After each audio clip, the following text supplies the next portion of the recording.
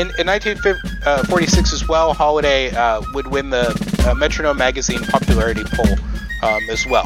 So at that time, she's sort of reaching her peak. That's good timing. But what happens is that was a good music joke, by the way, because it was the Metronome Award. So I said it was good timing. I said I got it, Steve. Okay.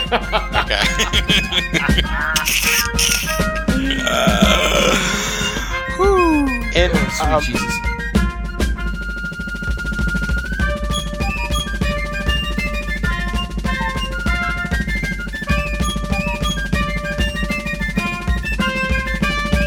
welcome back to the Trilateral Troika. This is Steve, along with the other Steve. Oi. And Ryan. Oh, it worked pretty well this time. That was a good clean snap. Yeah. I love fucking Topo Chico, by the way.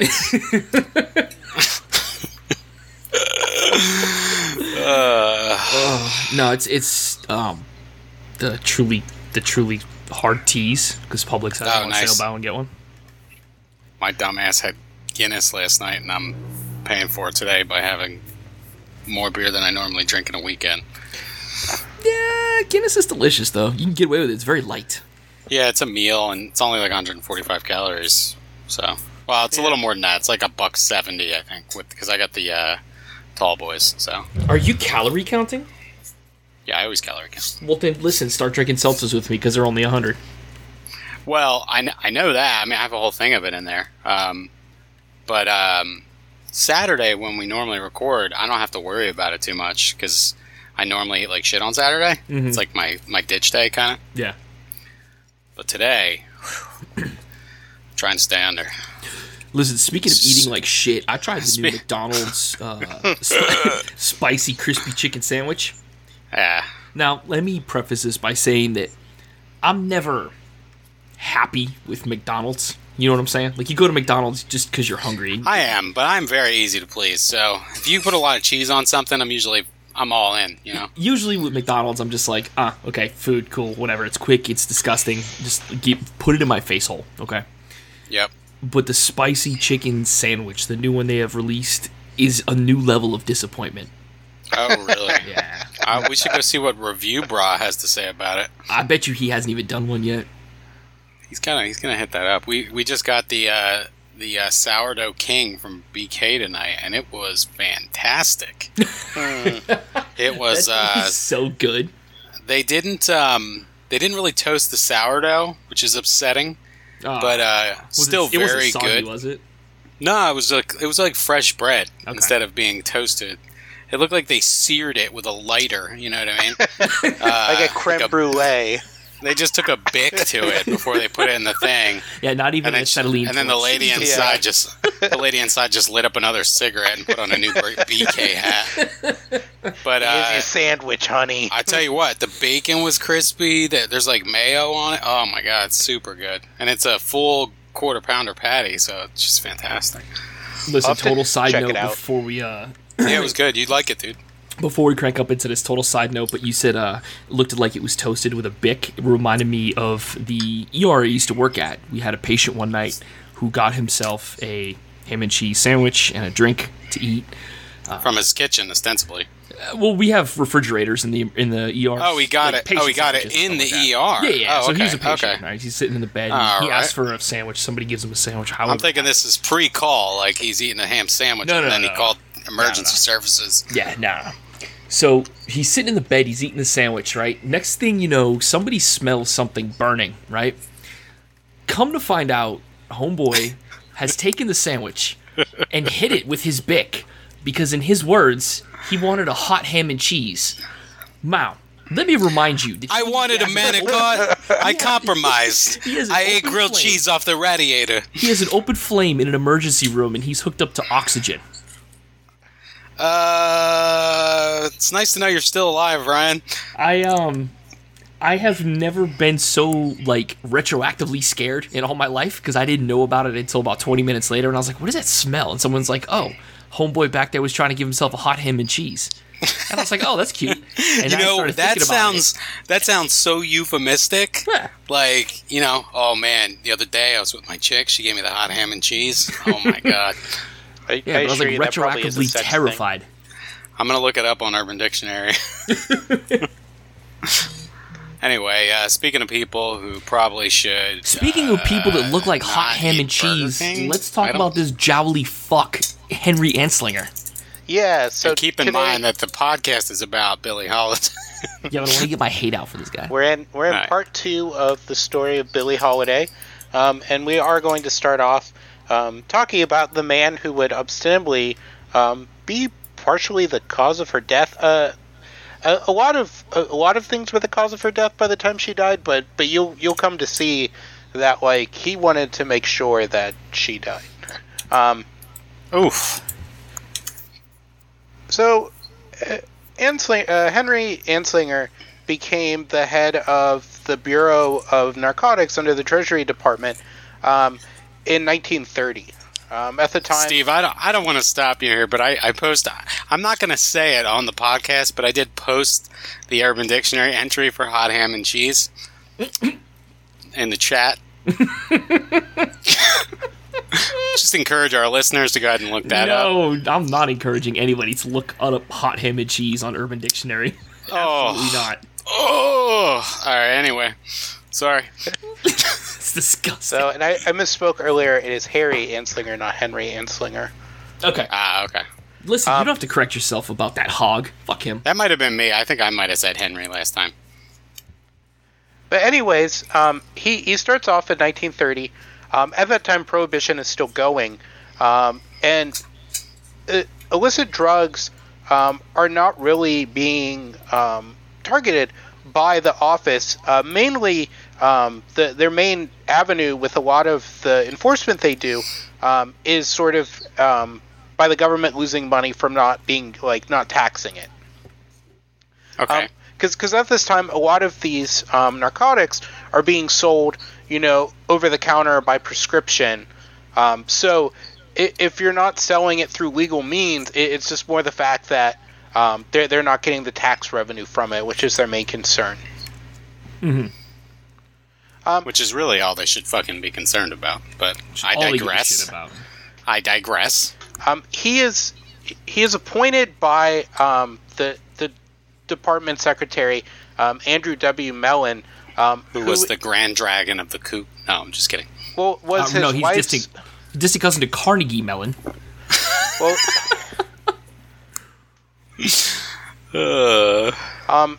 and that man is the uncle of his wife. So he's initially given a budget of $100,000 and a pretty wide scope on how to handle things. Bro, wait, the uncle of his wife? Yeah, is the guy who appoints him. Kevin Bacon. Oh man, all about who you know. Yeah. Jesus. So there have been restrictions on marijuana throughout time in the U.S. starting in 1860 in New York, and then after this it was followed by other states by the 1910s and 20s. Mm-hmm. In the Federal Pure Food and Drug Act of 1906 regulated the labeling of medicines that included what was referred to as cannabis indica, which is today what we refer to as marijuana. Right. In 1925, the United States also regulated the use of hemp, which they call, or I should say Indian hemp, as they called it, as a drug, in what was called the International Opium Convention. Sounds like a party. I always thought hemp was like THC's shitty cousin. Like, we make rope out of it. We make clothes out of it. Like, we don't make clothing and rope out of marijuana. I'm going to stop you there, Ryan, because I don't know if you've read High Times magazine, but what we can do with hemp is astounding. Dude, I haven't read High Times since I was 16. It's crazy because Intel was originally going to use hemp in their processor cores, but I read that in High Times. I guess what I was getting at is, why are they looking at this in a narcotic view when it's more like useful as not a narcotic? Like, it's not even a narcotic, if I'm not mistaken. Like, you can't really get high off of it, can you? Well, it's just because it looks very similar to marijuana. That's hard to tell the difference. Fucking God. Well, hemp and We can't tell the hemp and difference, so marijuana fuck it, it's all illegal. Fuck you hemp all. and marijuana are similar, but I think hemp and marijuana are from the same genus. Yeah, they're Something like that. they're cousins. And hemp actually does have medicinal qualities. Hemp oil is taken by a lot of people. I think it's anti-inflammatory. It's like CBD. It's like trying to smoke CBD, I feel like. I take CBD oil. Well, all cannabis indica has cannabidiol in it. It's just, and the more it has, the less like anxious the high is. Yeah. But I don't think they really knew all this back then because they were dumb idiots. So. Nah, it's a plant. It looks like the other plant. Make it illegal. The blacks are using it. Get rid of it. Fucking hippies. Well, they're also using, like, dentists are using cocaine and stuff during this period, so... Dude, I wish I was listen, born then. let me Shit. tell you something. I'd go to the dentist so much more. I'd be very excited about it. I don't think dentists were using cocaine, by the way. They were probably using, like, opium or something, but My not cocaine. dentist is listening to this 'Cause if episode, you and he's give like, that's all I someone- gotta do to get you in there? Just think about it. Imagine someone's in the chair and they're getting like a tooth pulled, and you give them coke. The guy's gonna be sitting there like tapping the chair, just like Yeah. You're gonna fuck a tooth out. No. Cocaine is actually a very incredibly powerful analgesic, and if you are allergic Yeah. to just about every other analgesic that is Oh, commercially you mean available, using it? Oh, I didn't even know hospitals that. have cocaine in the pharmacy.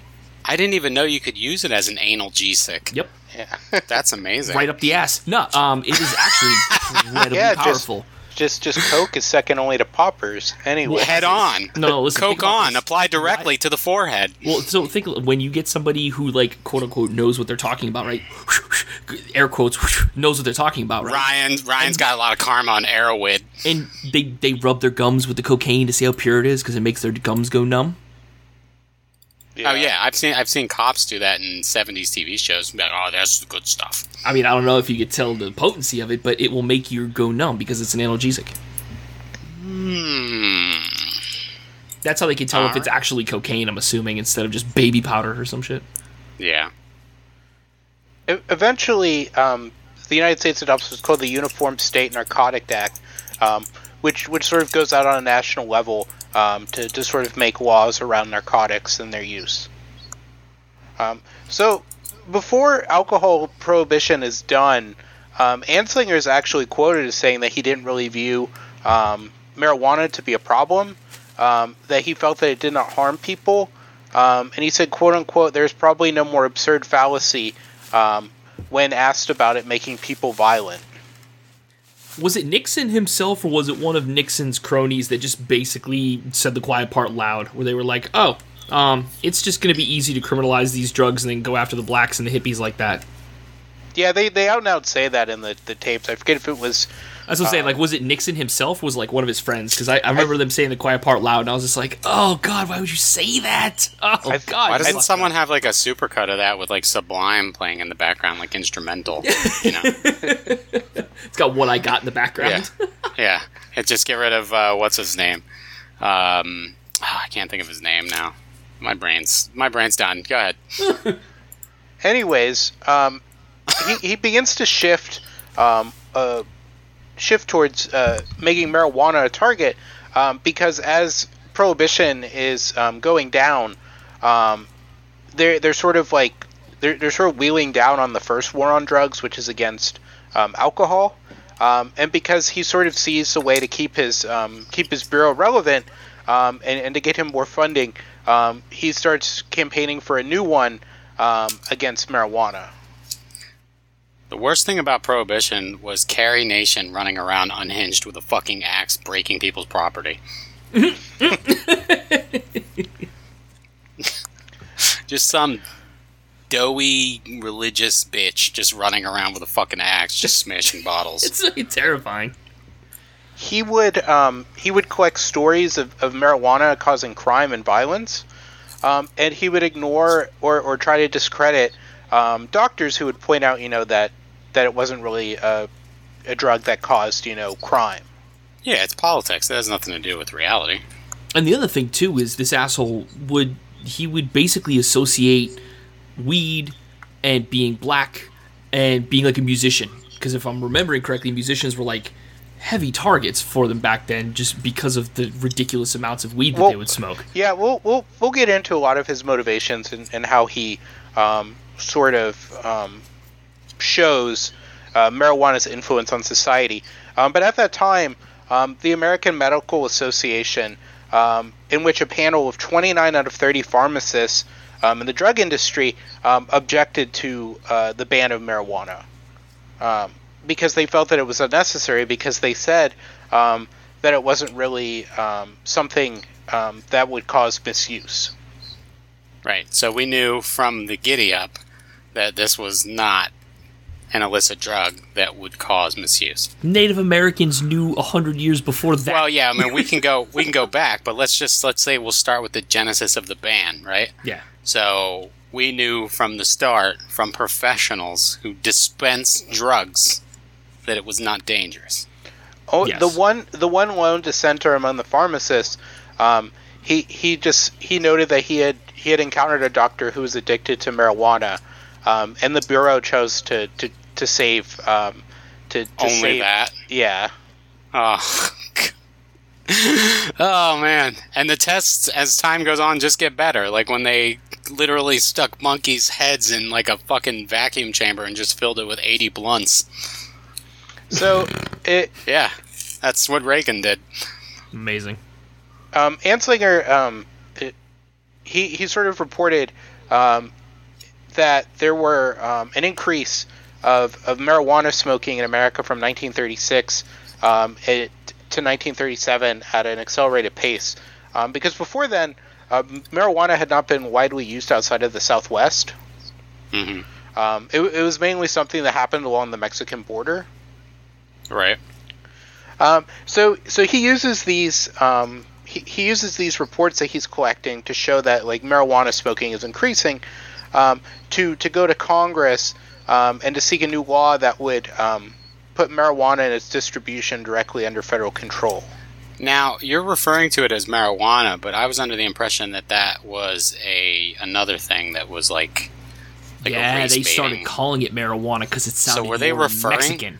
Were they referring to it as marijuana then, or No, was they it used to say cannabis? cannabis. They used to call Okay. it cannabis. They I'm just called it wondering. marijuana because literally they said that it sounded more Mexican, so we But- can get anti-Mexican sentiment kicked off and to hard. show you a quote from his campaign that he ran on the radio, and also would say at forums he went to, quote unquote, by the tons it is coming into this country, the deadly, dreadful poison that racks and tears not only the body, but the very heart and soul of every human being who once becomes a slave of it, in any of its cruel and devastating forms. Marijuana, which he has a H instead of a J, is a shortcut to the insane asylum. Smoke marijuana cigarettes for a month, and what was once your brain will be nothing but a storehouse of horrid specters. Hashish makes a murderer who kills for the love of killing out of the mildest mannered man who ever laughed at the idea that any habit could get him. Sound it out. No, I was it just ends there. Okay. Yeah. I don't think And now- his fear I mongering. think I've said everything I need to say about marijuana. I'm going to go have a hot ham and cheese with my wife. I don't. I don't In think my wife. his fear mongering would have changed a lot of minds because remember we grew up in the 90s when those anti-drug and the Dare commercials were on TV with like the deflated girl sitting on the couch and you had like the eggs cracked in the frying pan. And Dare was hilarious. Dare Bro, just I Dare still all smoke Dare weed. did. I still smoke it, bro. Like All the girl Dare deflated did on the was couch tell did not scare you- me. All Dare did was tell you which drugs were safest. Yeah. That's all Dare did. I heard it phrased that way. I did not come up with that. And it's so obvious. It's just the same thing with like the parental advisory stickers in Tipper Gore. Now I know which fucking albums to listen to. You know. So after using mass media to get in on this sort of propaganda campaign against marijuana, he also gains help from Randolph Hearst's newspaper, William Randolph Hearst, who's always big on the yellow journalism and was also partially responsible for the ban on opium that happened in the 1800s. Right. And so he collected what he called his Gore files, which was just a collection of quotes from police reports to sort of graphically depict the crimes that marijuana users were committing. Dun, Right. dun, dun. They were written in like a very like concise language and resembled a police report. Right, like Gavril Principe, he was high. Yeah, like one of his targets was a that he mentioned in the Gore Files was a Florida native named Victor Licata. Oh, is that the dude that killed his family? Yeah, he killed his family, and it says an entire family was murdered by a youthful addict in Florida. When officers arrived at the home, they found the youth staggering about in human slaughterhouse. With an axe, he had killed his father, mother, 2 brothers, and a sister. He seemed to be in a daze. He had no recollection of having committed the multiple crimes. The officers knew him ordinarily as a sane, rather quiet young man. Now he was pitifully crazed. They sought the reason. The boy said he had been in the habit of smoking something which youthful friends called muggles, a childish name for marijuana. Oh, no. So that they immediately drew a correlation between the two, or Had was be. the attempt? So I always like stories like this because, like, I'm wondering, was the attempt to draw the correlation between the two, or was there no correlation drawn and it was a political attempt to draw the correlation? Well, I think... Well, go on. Go ahead. No, go ahead. I want to hear yours before I butt in my ridiculous, ignorant opinion.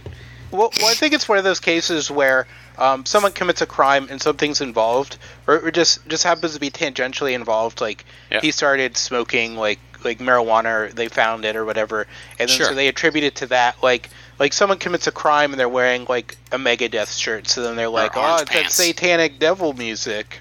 Yeah, I gotcha. That's what I figured, and then they just kind of jump it up a little bit.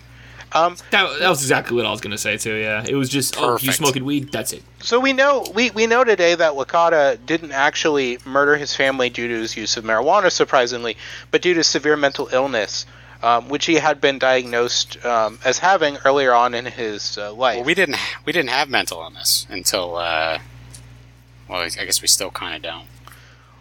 No, we have mental illness now. Yeah, no, I mean like your average person.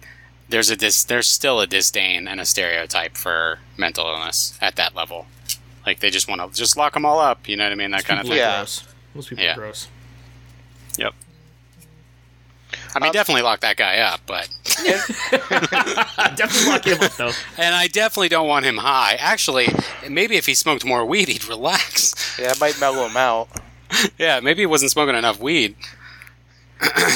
It was laced. It was laced with pep, verb. So of the crimes that are listed in the Gore Files, there are 200 of them. We know for a fact that 198 of them were wrongly attributed to marijuana, which is obvious, but we know for like a fact.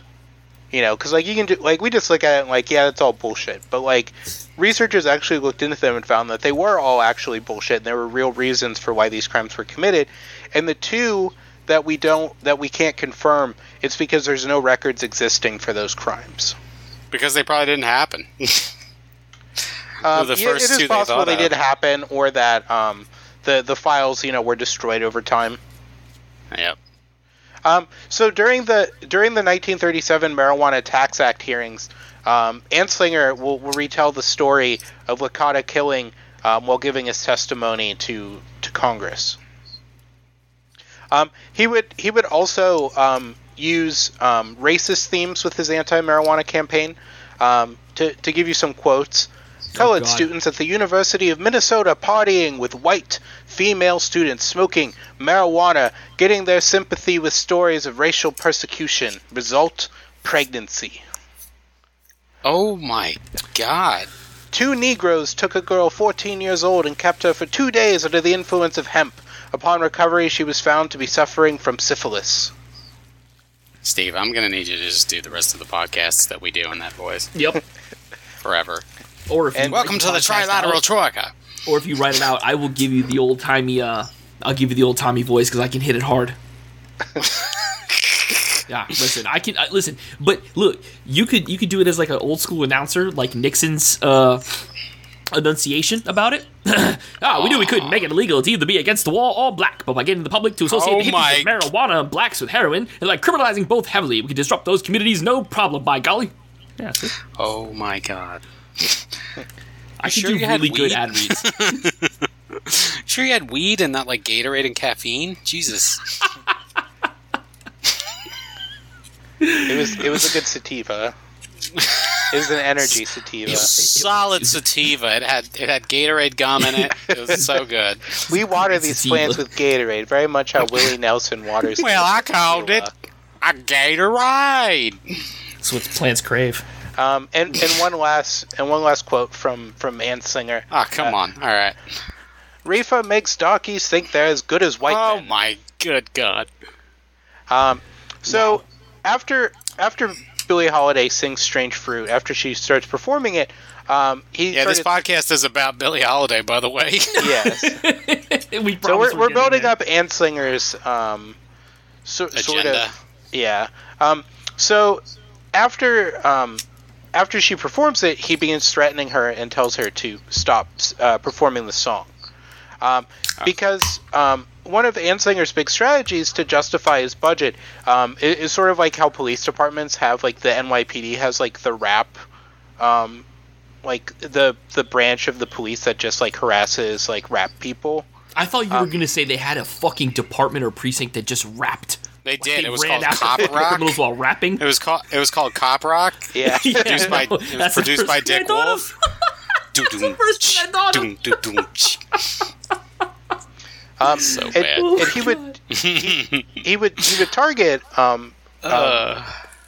minorities, especially African Americans, with drug charges and harassment, because they were high profile and they would justify his sort of like racist overtones of his strategy and also his general overall racist. Anslinger had been known since the 1920s as being incredibly racist for the time, like beyond what was the norm. And also at one point, a senator from Pennsylvania, Joseph F. Guffey, called for his removal from his post because he used the N-word too many times in official correspondence. Bro, let me tell you Yeah, I something. think you mentioned that before. Yeah. Oh my God. If you were racist in the 20s, like if people look at you in the 20s and were like, yo, that dude is like super fucking racist, that motherfucker is like turbo goddamn racist. Like that is a new level. Yeah, In the he's 20s? usually means you're pretty egregious in some way. Oh, holy shit. And like this is the time that the people are just dropping the N-bomb casually in conversation. So to be like, nah, he says it like too much, like I know. holy shit. I know, he had to be pretty bad. In What was he was he a senator? Yeah, Senator Joseph F. Guffey from Pennsylvania. No, Anslinger. No, Anslinger is he just worked for the bureau. I don't know what his official. I believe he's director. He's just some cunt. Yeah, he's just some dude. He's literally just Well, some dude. he essentially keeps his job until 1964, I think. Of course He's he just does, some because he's civil just rights some started. douchebag who maintained And then he was his like, job because "It's he not was good working, at I'm locking out." up dark people. That's it. Civil rights movement starts, and he's just like, I'm out. I'm done. I'm all done with this. It's not working. The weed wasn't the problem. But I'm not going to say that. It was 1962 was when he retired. Yeah. And he They're would have giving him retired. rights? Nah, I'm out. He would have retired sooner. We'll talk about, but it wasn't processed due to JFK being assassinated. So, in 1943, Billie Holiday is said to said in Life magazine to have, quote unquote, she has the most distinct style of any popular vocalist and is imitated by other vocalists. So she's gaining more and more recognition, and eventually she signs on. She signs on with Decca Records on August 7th, 1944, when she's 29. She records the song Loverman, which goes to number 16 on the pop chart and number 5 on the R&B chart, and it's generally considered to be one of her biggest hits. Mm-hmm. Because of the success of that song, it makes her a staple within the pop music community, and also leads to her having a solo career, which is rare for jazz singers in the 40s. Yeah. As she's going on with working under Milt Gabler, who's the head of the label, Holiday asked Gabler to do strings recordings, which is not something that generally happens with jazz musicians. Okay. So she's such a talent to a degree that she was actually able to get a level of support that you wouldn't normally get for a singer of her type. Holiday wouldn't make any new songs after Loverman until in August of 1945. During that time, she would record the song "You Better Go Now," which Ella Fitzgerald said was her favorite song of Holiday's. In September of 1946, she would work on a film in New Orleans in which she starred opposite Louis Armstrong and Woody Herman. So this movie is plagued by racism and McCarthyism,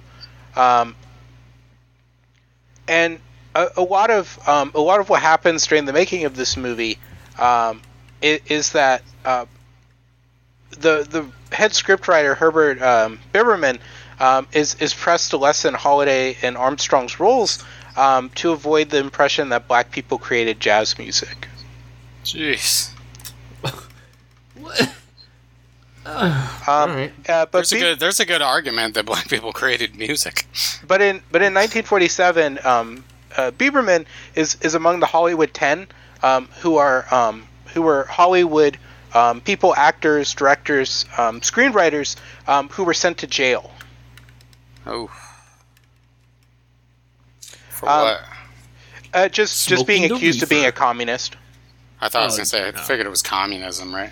Yeah, just alleged or actual connections to the Communist Party.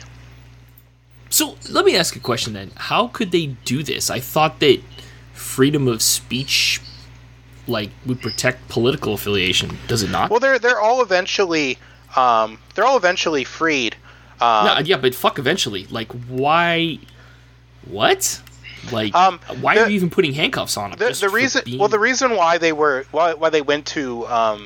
went to jail was because they were held in contempt of Congress because they wouldn't answer questions about their involvement with the Communist Party or anyone they knew that was involved with the Communist Party. Okay. As long as we're making the point that they went to jail for contempt of court or contempt of Congress and not for being communists, because that would just be this egregious violation of First Amendment rights, right? I'm not crazy, right? You're not wrong. I think they believed that communism was subverting the ideals. Usually what they would tie it into was espionage. They would say that if you were a member of the Communist Party, you were most likely doing something to help. They were doing that in 1910? This is 1947. Oh, 47. Okay. Yeah. I thought he was arrested in 1910. No, they're called the Hollywood 10 because it was 10 people. Okay. Dalton Trumbo from the movie Trumbo is one of them, which is a really good film. He's one of the greatest screenwriters who ever lived. So I've heard the word. I don't know what it means. Trumbo also sounds like an Urban Dictionary thing. I need to look that up. Go ahead. He had to write a lot of it under a pseudonym, but he wrote Spartacus. He wrote Exodus. Just a lot of other Roman Holiday was his. Just all these just sort of big movies of the time. But he couldn't even have his name on the movies. Trumbo, a slang term for marijuana. That's what it says. Never heard it before. I've never heard it either. That's crazy. And then there's also the word of the day today, just for the hell of it, is Vaxhole, which is someone who's been fully vaccinated for COVID-19 and is bragging about it. Oh, Jesus Christ. Vaxhole. How are we already starting this? We haven't even gotten everybody vaxxed yet, and they're already starting this shit. Come on, man. Dude, it's an absolute joke. I was watching the Mets game today, and I didn't see any masks on in the fucking stadium. It was nuts. It was nuts. Nobody. That's what happens, Come man. on down and Governor meet the Mets. Cuomo's, got all these allegations against him now, trying to get him to step down. And clearly, the entire COVIDity is a fake. You freaking vaccinate a small percentage of the population in Florida, and all of a sudden, and they're all old. Well, and then all of a sudden, you're like, "Oh, wow, it's great. We're doing so much better. I'm just gonna go out and live a normal life." And then the numbers start going up. Fucking morons, dude. It's just this whole thing. Well, we all knew he was bad. We all knew he was bad, when he tried to stop the mask. It's the fuck. When Governor Cuomo fought the mask. Mm-hmm. Because he looks just like the guy from the villain from The Mask when he puts on the mask. Oh, I didn't know that. Okay. Yeah. Okay. He looks very similar to him. I just saw that one video of him, and that's all I needed to see. Well, there was that one picture of him outside that, like, when all the people calling him, telling him to resign, and he had a blanket wrapped around his shoulders and a beer in his hand, just looking sad. Ugh. I hope he is sad. Fucking piece Yeah, of he's shit. a creep. That fucking one video, though, where, like, he's, like, asking her if she's gonna eat the whole sausage, and his mannerisms are, like, just... He's, like... I don't even know. It was like a slow seizure he was having. Like, you're gonna eat the whole thing? Well, one of the things that he said that, like, to the woman or whatever, the aide, was he was like, I can't remember the last time I hugged somebody or something like that. It was like, when was the last time you hugged somebody?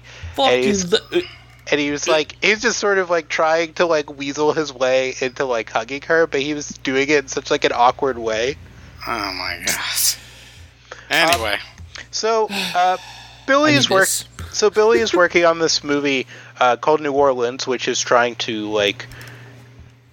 in a way to tell the story of like jazz music in New Orleans without saying, you know, black people had any part in the creation of jazz music.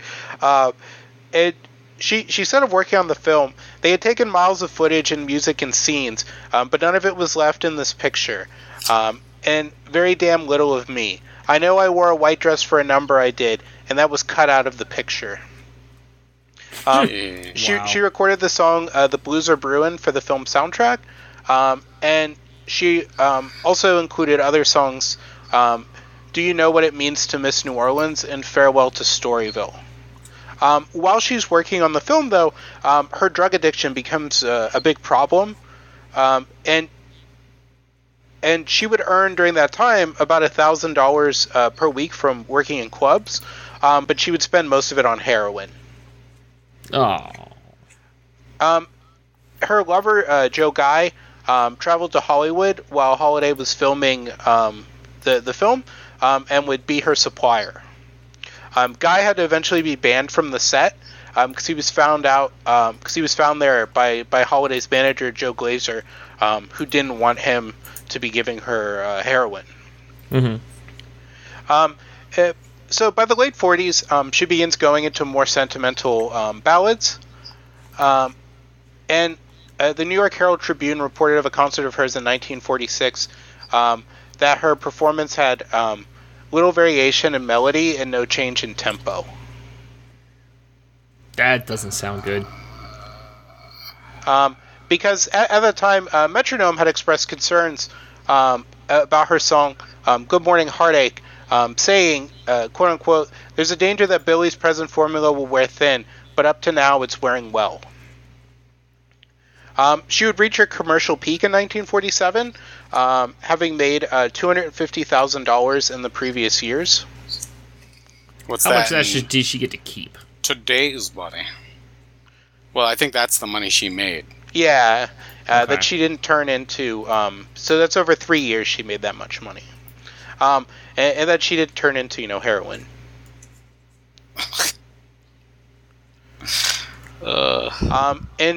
In the poll and Downbeat, for 1946 and 1947, she was ranked second, and she ranked fifth in what? I said okay. And she ranked fifth in Billboard's annual college poll of girl singers on July 6th in 1947. Joe Stafford was the number one spot in that poll. Should we know who Joe Stafford is? She was another singer of the era. Okay. Like, should I recognize the name or like did she sing anything popular? How old are you? Me, 34. Yeah, no, you shouldn't. Okay, cool. I just want to make sure I wasn't missing anything important. I'm a jazz blues guy. I don't know who the fuck Joe Stafford is. I think she's a pop singer. Oh, well, there you go. What the fuck is pop music then? Blink 1910? Less Than Jacob? Get it? Oh my God. Less Than Jacob. But yeah, I looked up her songs. I don't really know any of them. She did a variation of White Christmas. I bet she did. I think everybody has done a variation of White Christmas. I had a Beach Boys Christmas I play it every year. that had a variation of White Christmas on it when I was like 7. It's a good song. Yeah, she's definitely one of those, like, you mention it to your grandparents and they might know who she is.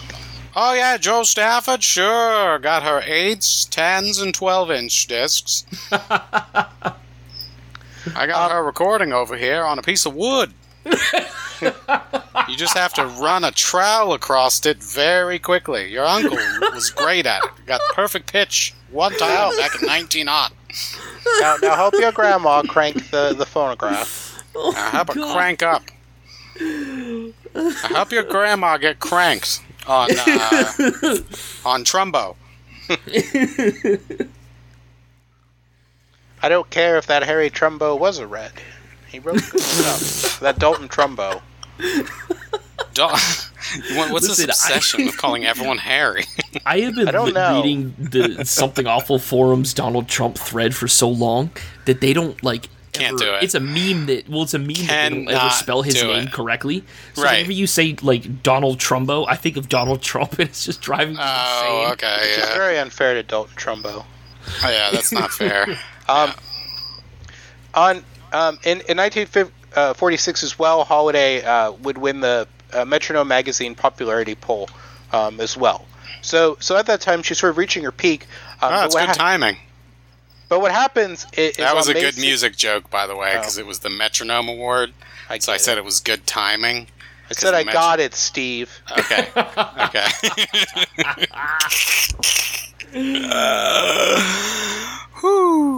Sweet Jesus. On May 16th, 1947, Holiday is arrested for possession of narcotics at her New York apartment. Oh, shit. And this is where they get the name of that recent film, The United States versus Billie Holiday, because when she's in court, she recalls that it felt that way. Because the name of the case was The United States of America versus Billie Holiday, because it is a federal charge.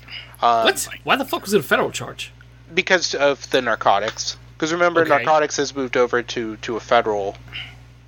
Yeah, but they didn't have jurisdiction. They didn't have state law or city. Well, I think it's because Anslinger was running the operation, the Bureau of Narcotics, and it just went to them. Anslinger, fucking son of a bitch. So she would go into court on May 27th, and during the trial, she heard that her lawyer would not actually come to the trial to represent her. What? And she said of it, in plain English, that meant no one in the world was interested in looking out for me. So you had this very famous jazz singer, because I'm not even going to downplay, like, she was famous, like, it's what it is, but there's going to tell me that there was no attorney that was interested in representing her? Her appointed defense attorney, I guess, didn't want to be involved in it, or maybe he was told not to. I don't know the story behind it. What? So during the trial, she's dehydrated and she's unable to hold down food, and she pleads guilty and asks to be sent to the hospital. The district attorney would speak in her defense, saying, quote unquote, "If your honor please, this is a case of a drug addict, but more serious, however, than most of our cases. Miss Holiday is a professional entertainer and among the higher rank as far as income was concerned." She would be sentenced to Alderson Federal Prison Camp in West Virginia. And because she was charged with a drug crime, she would lose her cabaret card to perform in New York City. So because due to the loss of her cabaret card, she was unable to perform in any venue that sold alcohol. So what is the New York City cabaret card? Is it like the Actors Guild card or something? Well, it's like a license. It's a license to sing? Yeah, it's a license to perform in bars and other venues. That sounds fucking sus as shit. That sounds literally a way for them to say, all right, you could perform, but if you do something we don't like, we're going to take it. So you can only... Hey, when I was in a punk band and we played at the Firehouse, I had to get a card that said I was the singer. I'm just kidding. I'm about to say, New Jersey, that sucks. a Newark cabaret card. It was the whitest punk experience because our the guy that was carrying all the equipment, his fucking station wagon broke down, and the cops brought our equipment to the punk show. Wow, that is an incredibly Caucasian story. It was amazing. I started the show by saying I'd like to thank the police department for bringing our equipment. And trust me, guys, it does not get any cooler, so let's just leave it at that. Well, I didn't say anything else. So after Holiday lost her cabaret card, she could only perform in concert venues and theaters. That's so ridiculous. She would be released. Was that Anslingers? Was that the thrust of Anslinger? Oh no, he's not done yet. Oh god. So she's released on March 16th, 1948 for good behavior. And she's picked up from jail by her pianist Bobby Tucker with her dog Mister, which is the one that's in the picture that was posted of her. It's a good picture.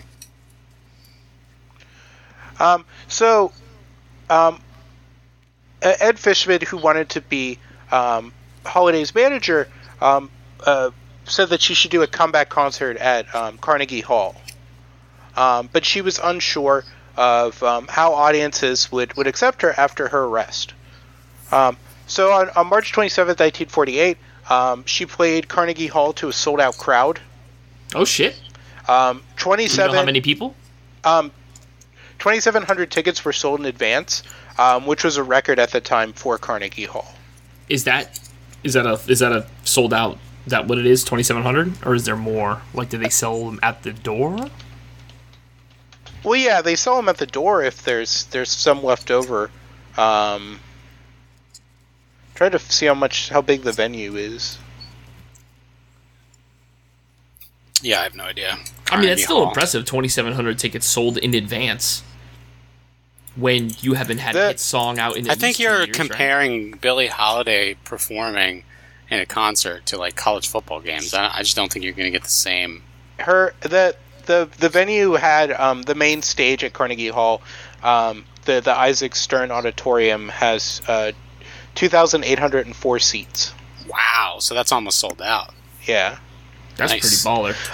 And it's also unusual because she didn't have a hit record out at that time. That's what I'm saying. He hasn't done anything in at least a couple of years. Her last record to chart before that was Lover Man, which came out in 1945. Yeah, wow, it's like 3 years. You've been off the grid for 3 years, and you just come back and sell out Carnegie Hall? Hello. So It's like Dr. Dre, man. It's fucking baller, dude. during the show, she got sent a box of gardenias, which was she used to always wear a gardenia in her hair. And she, but what happened was she took them out of the box, and when she fastened them to her head, she accidentally stuck herself with a hat pin that she didn't notice. Oh no. And she didn't feel anything. She says, "I didn't feel anything until the blood started rushing down in my eyes and ears." And then after the third curtain call, she passed out. Man, that's some like professional wrestling shit right there. That's some old Kurt Schilling bloody sock shit right there. Yeah. I'm not convinced that was real, by the way. It was real. Nah. It That was real. guy's such a bloated fuckhead. I don't believe him anymore. Listen, I don't believe it just because it came out of him. I believe it because there are some credible people that Did you notice that Kurt Schilling talks like Jordan Peterson, by the way?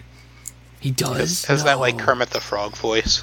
Yeah. High pitched, you need to clean your room. And tell that you what, is the only way to dig MAGA. yourself out of a rut. My MMO failed, so I became alt-right.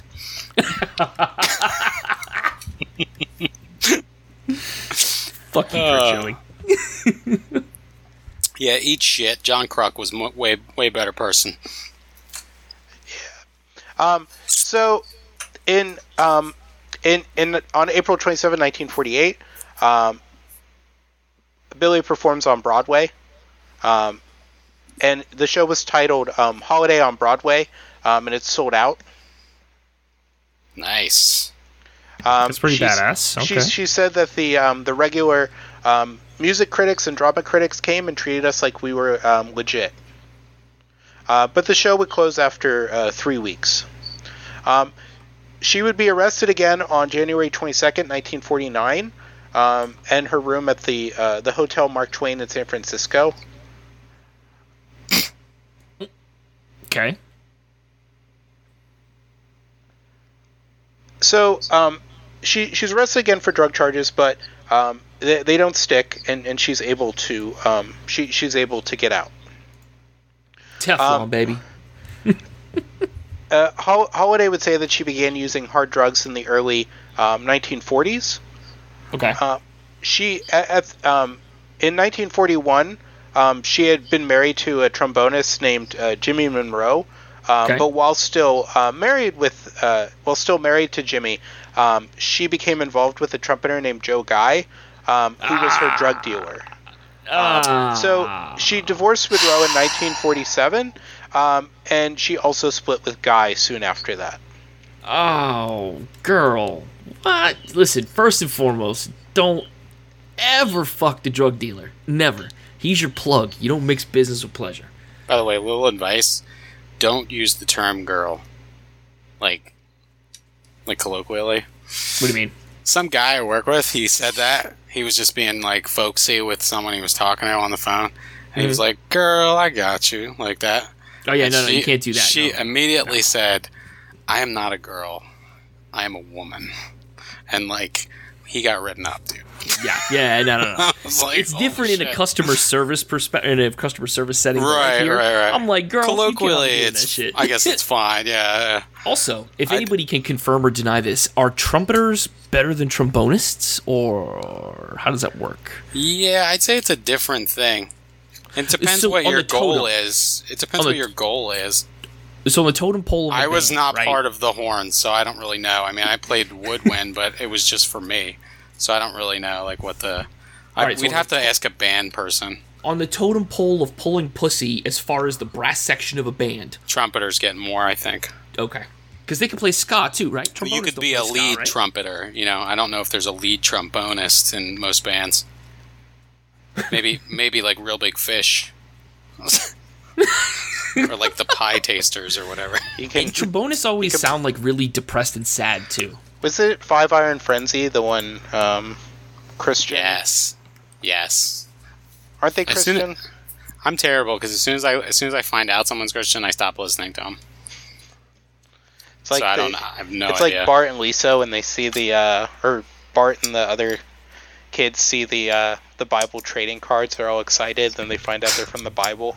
Yep, exactly. I had a big argument with a guy at work about it, and I just said, I'm not Christian, so why would I want to listen to something that was specifically Christian? In fact, I feel kind of annoyed that it's Christian because they didn't say that outright.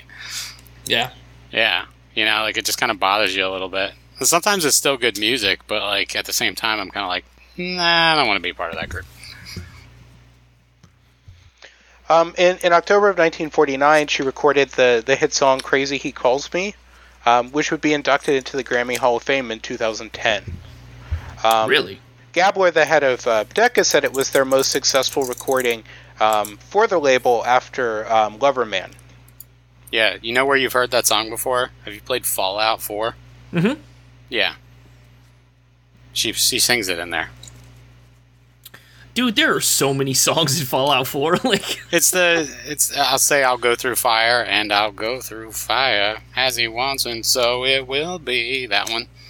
It comes on like every other song. Crazy. I thought that was my God, the Burning Ring of Fire. Like, I thought that's what it was. That's Johnny Cash. That's Johnny Cash, that's Johnny. bro. No, I know who that is. That's what I'm saying. Like, that's what I thought was the song. That's not even his best song, man. No, of course not. His best song is the one where he builds a car slowly over time out of pieces that he steals, essentially, I guess. Jesus. It's the best song. Or the one on the right is on the left. You ever heard that song? I thought that Ring of Fire was what the Fallout 4 was using for their advertisements. No, I don't remember that. No, the Johnny Cash isn't in Fallout 4. It wouldn't be the right era. Yeah. It's more like 30s, 40s, and 50s kind of music than it is Johnny Cash. Well, they had Johnny the ink spots. And they sang, I don't want to set the world on fire. Yeah, but I think but they were active until 1954, according to Google, so that fits. Johnny Cash didn't start until like the 60s, I think. Yeah, but I'm just saying the song he's thinking of. Oh, yeah. An advertisement. That's what it is. I don't want to set the world on fire. Yeah. Yeah. Okay. Yep. Okay. I want to listen to Johnny Cash. Steve, can you hurry this up? Oh, man.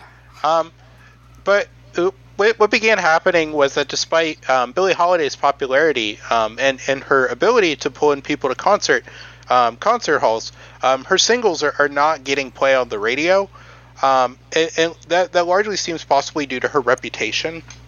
Sure. Back when that actually was not a selling point. No. Because a big problem for her now is that because she can't perform in venues that serve alcohol and just sort of like pick up like club jobs, because you have to remember at this time, nightclubs are a big gig for singers, her pay is like much reduced. Nightclubs were like the day-to-day thing.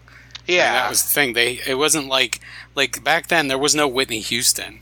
Like even Ella Fitzgerald would do a club act. You know what I mean? And she was huge. Yeah. Huge. Because that's sort of where like the whole like Vegas thing, like the resident, like having a residency at Vegas, it's sort of like a retirement plan, because like those musicians would already be like playing every night at different venues, but for them it's just sort of like this is your one venue you have to play at.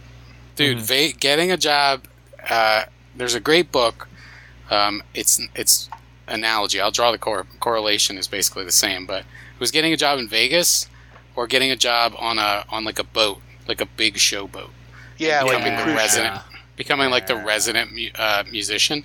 And I know about that from this book called The Magician and the Card Sharp, which I highly recommend, about Dai Vernon, who's the greatest sleight of hand artist of all time.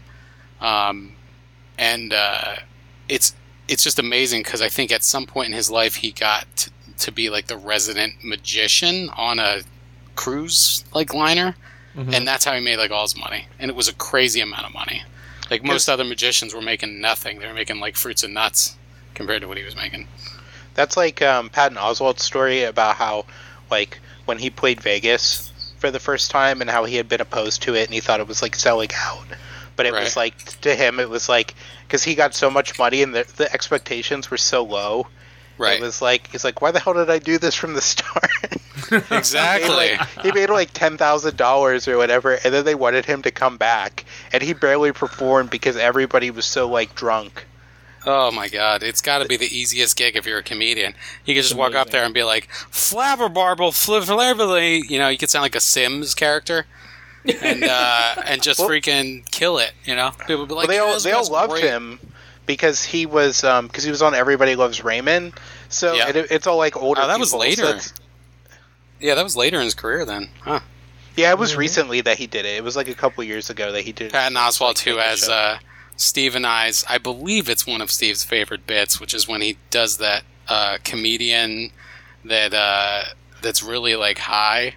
And it was a homeless person who walked onto the stage at an open mic. He passes out halfway through his set. I said, "You wouldn't give a crippled crab a crutch," and I was. He just falls asleep. He just like drills. It wasn't just that he fell asleep. Bit. It was that he didn't like. He went further off into the set. Like he nodded off. And then he came back like mid another joke. He'd pick up in the middle of another joke. So he was asleep doing part of the set. Oh, so good. Anyway, sorry.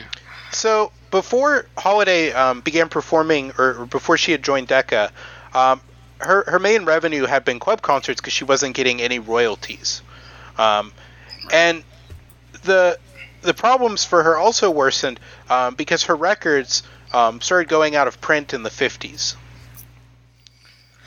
So because her records are going out of print, she's not receiving what little royalties she would have. In 1958, her royalty check for the year was only $11. Oh, what? So her lawyer in the late 50s, Earl Warren Zidens, he had registered with BMI only 2 songs she had written or co-written, which costed her more revenue. Jeez, man. In 1948, out of desperation, she played at the Ebony Club, which was a nightclub. Her Steve, manager. Before you talk about the Ebony Club, this whole time she's getting like shit on and shot down. Is she making efforts or strides legally to get out of it? Well, I believe she is, but it's also one of those situations where like she can't. Because there's no because like one thing, you know, or? she's black and she has someone actively from the federal government who wants to like destroy her. So she's pretty much like there's nothing she really can do.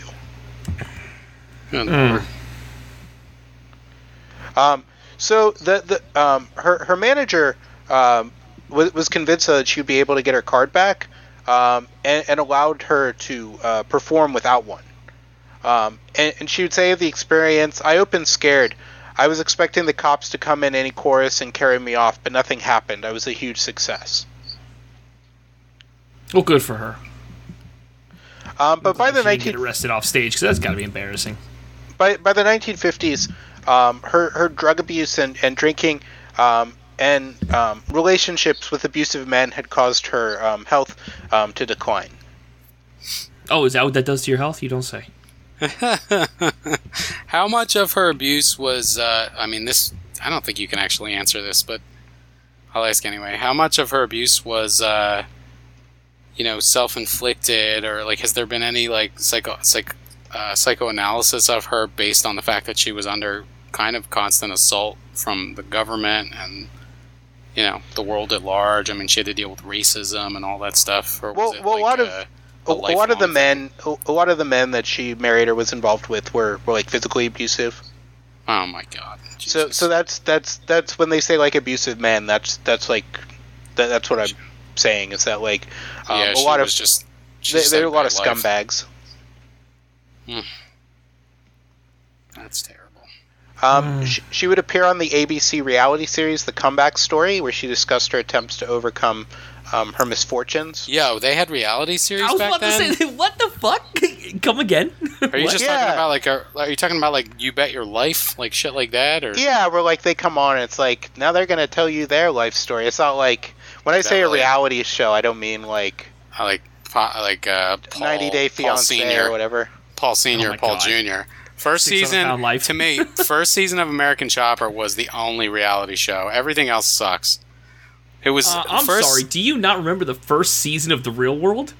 Bro. I didn't watch The Real World first season, but that was the one that had Puck, right?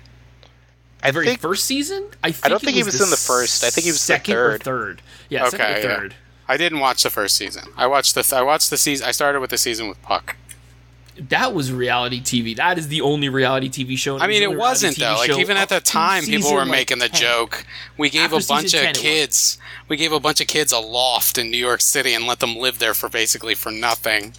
What are you gonna see? The realest shit? Hell yeah. That's Here, not no responsibilities. real. Just make it's like content. that one show in Japan, Terrace House. Is like completely fabricated. Like they don't even live together. They just film different scenes, and like everything is scripted. Like the show got canceled because one of the participants, Hana Kimura, who was a wrestler. I was gonna say that's a wrestler, isn't it? Yeah, because of her, because like she got so much abuse from people on Twitter, essentially saying like being racist against her because she's half Indonesian, and second, just because of like they made her like be very like gruff, and she like got mad at like one of the guys in an episode, and like I don't think she smacked him, but she like pushed him or something. But it was just all done to just make her look like she was like it's like just like a very angry like person. Not very demure, Steve. Yeah, and that's and because of that, like she like, but yeah, she recently due to her battles with like mental health issues over the years, she took her own life. Oh, what the fuck? Why would you? Well, if there's something out there, God rest her. That's absolutely awful. You were going to be like, yo, so, after dealing with a lot of bullshit, she turned around one day and beat some dude's ass, got really popular, and she retired with a lot of money. Well, she probably would have did that if she was American, but because that culture, for all the good of Japanese culture, the bad side is just so dark. It's so bad. Yeah, I believe her mother is currently suing the TV network.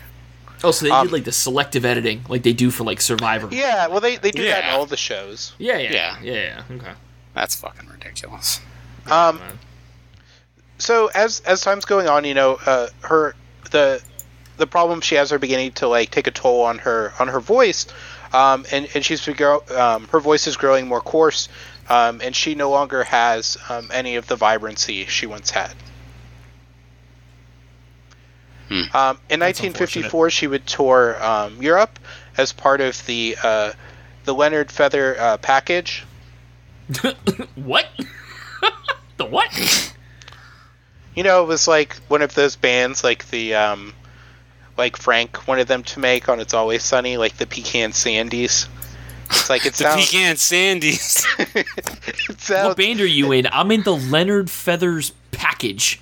It sounds no, I couldn't do it. It sounds like it's on the level, but it has strong sexual overtones. Oh my god. The Pecan Sandies.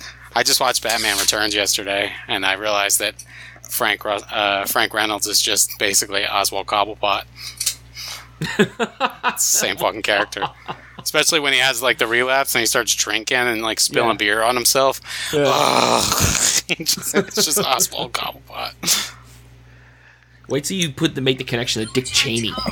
Oh, okay, Siri. What? The Dick Cheney is the penguin. Just go back and watch old like video clips of Dick Cheney talking and be like, oh my god. Yep. He's also the original penguin from '66 is also Rocky's trainer, Mick. Burgess Meredith. Yeah, it's Burgess Meredith. Yeah, absolutely. Yeah, I'm familiar. So, the tour would start in Stockholm. It would go all over Europe, into the Netherlands, Paris, Switzerland, and Germany. While in Germany, we actually have a recording of a live set she did there of that was released as Lady Love. Really? Yeah. Is it still available to find places? Yeah, I think it's on Spotify. Okay. By the way, Spotify, pick us up. We're on Spotify. No, I mean for like, what do you call it, exclusivity deal. Oh, yeah. Yeah, we could do that. We just have to be all right. I'm sorry, what? You just have to be like... You have to placate whatever political group is involved at any given time. That's no. We have to be strongly anti-union, and we also have to push an app they're launching in India. Oh, these guys are great, and they're selling the Bharata app, and I'll tell you. We got to push the app, and we also got to push Hindu nationalism. Yeah, I'm about to say, we've done a couple episodes that I think they'd be like, nah, I'm not interested. We're not interested in these clowns. I thought that for a while, and I went back and listened to our episodes, and we're pretty clean overall. I mean, every once in a while we'll drop one, but we're like PG-13. Yeah, we haven't even gotten into our blue territory yet. I mean, if you want me to get blue, you just ask me. Bro, let's do it. Let's hear you. I will read the definition of hot ham and cheese now. That's a Patreon unlock. We are not come down. Get kicked off Apple. Oh my god. They're not on Spotify either, if I remember correctly. Oh. During this time in the 50s, in 1956, Holiday's autobiography, "Lady Sings the Blues," is released. It's ghostwritten by a friend, William Dufty. Dufty was he's a New York Post writer and editor, and who was married to Holiday's close friend, Maile Dufty. He wrote the book pretty quickly from a series of conversations he had with the singer at Dufty's apartment. He would also draw on earlier interviewers, and it also intended to let Holiday tell her own story in her own way. Okay. It's believed from a 2015 study found called Billie Holiday, the Musician and the Myth, by John Suswid. He argued that it is a generally accurate autobiography, but that her co-writer Dufty, he's credited as the co-writer, but he was the ghostwriter. He was forced to water down or suppress some of the material by threat of legal action. Really? Like, what kind of stuff do we know? Because like, are you talking about like strange fruit and stuff? Well, no. Like, according to a reviewer of the book, Richard Brody, quote unquote, Suswed traces the stories of two important relationships that are missing from the book, with Charles Lofton in the 1930s and with Tallulah Bankhead in the 1940s, and of one relationship that sharply diminished in the book, her affair with Orson Welles around the time of Citizen Kane. Yeah, Orson Welles had a lot of charisma for a fat man who sold peas. Well, in Citizen Kane, he wasn't really fat. I'm about to say Orson Welles was not like that fat. Well, for the time. Yeah, it's like Fatty Arbuckle. Like, they say Fatty Arbuckle was fat, but like. But he was like not by American like 5'10", like 180. He's like 180, like, oh, fat fuck. See, to me, like, fat is not what most people say is fat. To me, fat is like obese, and at one point in his life, he was definitely obese. Like, he was not in good shape, right? Yeah, well, Fatty Arbuckle was he generally believed that he weighed around 250 to 300 pounds. Yeah, how tall was he? He was 5'10". Yeah, that is a lot of weight to be carrying around at 5'10". I'm about 5'10", 5'11", because all men add 1 inch to their height. So I'm about 5'10", 5'11", and I'm 223 right now, and I'm like at the point where that's why I'm calorie counting, because I cannot go higher than this. And what's funny is, like, I'm not even rolling my eyes. This doesn't raise my eyebrows. Nothing. You tell me somebody's 5'10", 300 pounds, like, right? Okay, Fatty can get it too. Yeah, but I mean, like, I have a very jaded view of the average person's figure, especially here in the United States, because I see these people day in and day out that I'm dealing with that are like 5'10", 300 pounds. Yeah, but they sling it around like it's nothing. You're a stoic when it comes to body size because it doesn't bother you. You've detached yourself from any implications there. That's good. More or less because it's normal to me. Like, yeah, that's good. It's not out of the ordinary to see some, obese person. Like, it's right. It's not crazy like back in the 20s or 30s, like with Fatty Arbuckle. It would have been crazy to see some fat guy. Yeah, that's crazy. And I think if you go back to the old circuses, like the traveling circuses, where they would have the freak shows, you would have like the fat man. Realistically, he's not like huge and fat. Yeah, they were never actually fat. No, it was just like some guy. By our standards, it's like a guy who was just big by our standards. Just a big, like a big dude or a big woman, and it was like, they're not fat, but they're not fat. That's not what I consider fat. You know. But if you compare it to the average person, size-wise, stature, height, weight in the 20s, the 30s, hell yeah, that's a fucking giant. Yeah, especially with the availability of snack food. Also, cornflakes, the way to start your day is so you don't masturbate in the shower. If all I could get was 3 squares, I would not be overweight. Yeah, in a world without high fructose corn syrup. Exactly. We actually didn't have a corn surplus. We were fresh out. I could lose some weight if it was like October 1929 or so. Everybody was fucking starving in the Depression. So when the autobiography comes out as well, she released an LP, Lady Sings the Blues, which you can also find on Spotify, I believe, which is sort of like a compilation album of songs throughout her career. Okay. It also featured 4 new tracks on it that were released just for the album. Lady Sings the Blues, Too Marvelous for Words, Willow Weep for Me, and I Thought About You. Are those considered her like most famous tracks? No, those are the new ones. They're deep tracks. New tracks. The new tracks. Deep. I thought she had sang Lady Sings the Blues already. She didn't sing that on like her Europe tour, or am I just losing? No, it was the album was called Lady Love. Okay, all right. Yeah, I don't think there's a song called Lady Sings the Blues, is there? Yeah, there is. It was recorded for the album. I was getting confused for a second there. For the LP? Come on, try to keep up, Steve. Jesus Christ. Yeah, I mean, I'm on my third beer. I'm drinking a Guinness now. I opened it and I got really fucking scared, but it was just the nitrogen ball. I'm sorry, the rat bones. Just raising the spirit of the dead rat out. Thank you. On November 10th, 1956, Holiday would perform 2 concerts at Carnegie Hall again that were packed. The second, a live recording of the second Carnegie Hall concert was released on an album in the UK in late 1961 called The Essential Billie Holiday.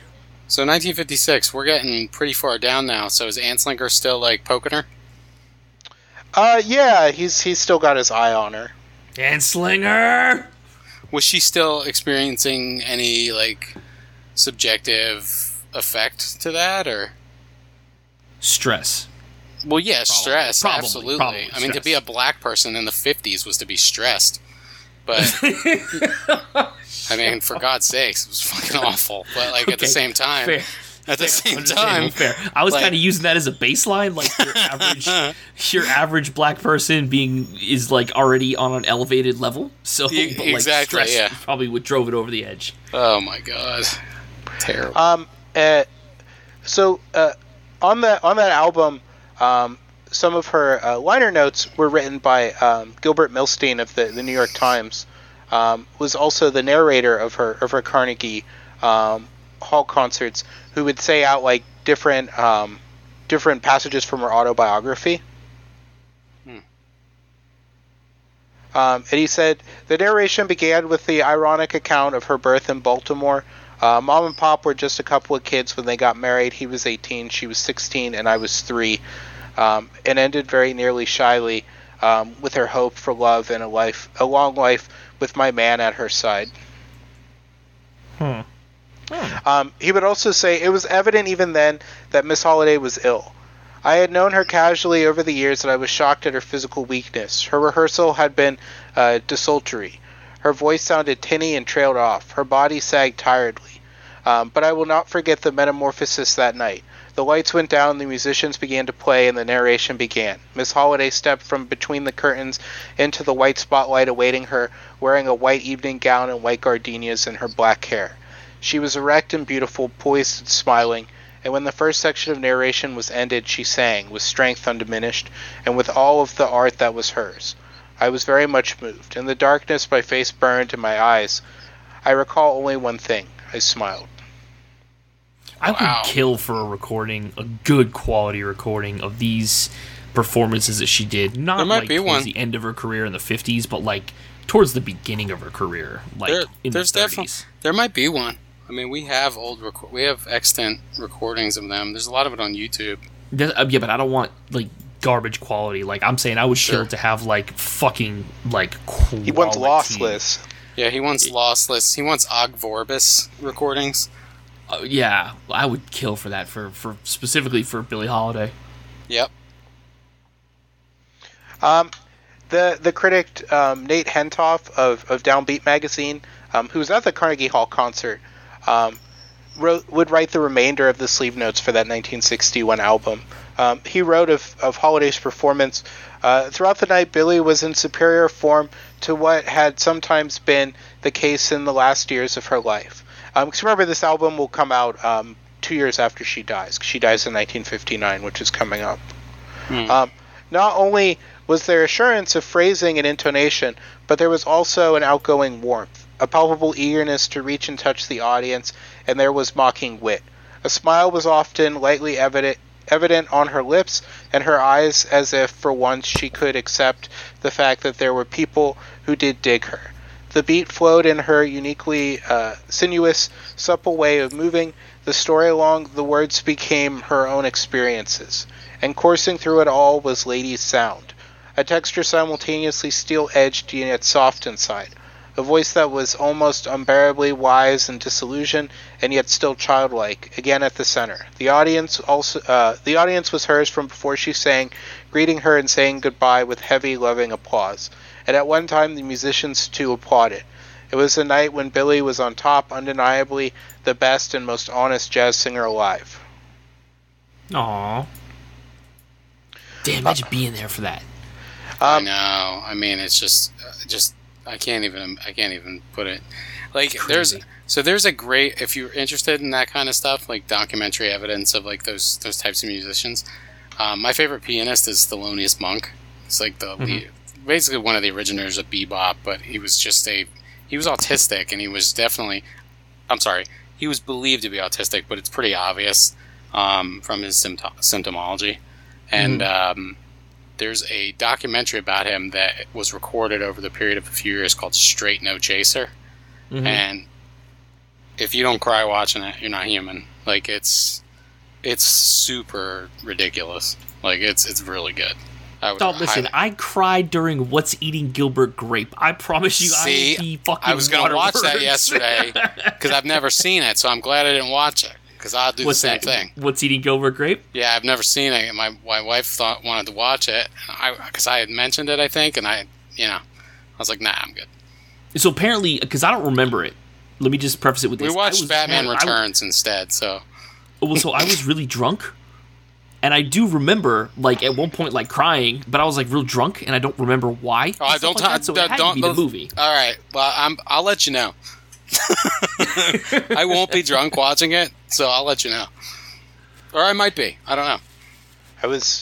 All I remember from that is the fact that the mom is like massively overweight and she dies at the end of the film. Sorry, spoilers.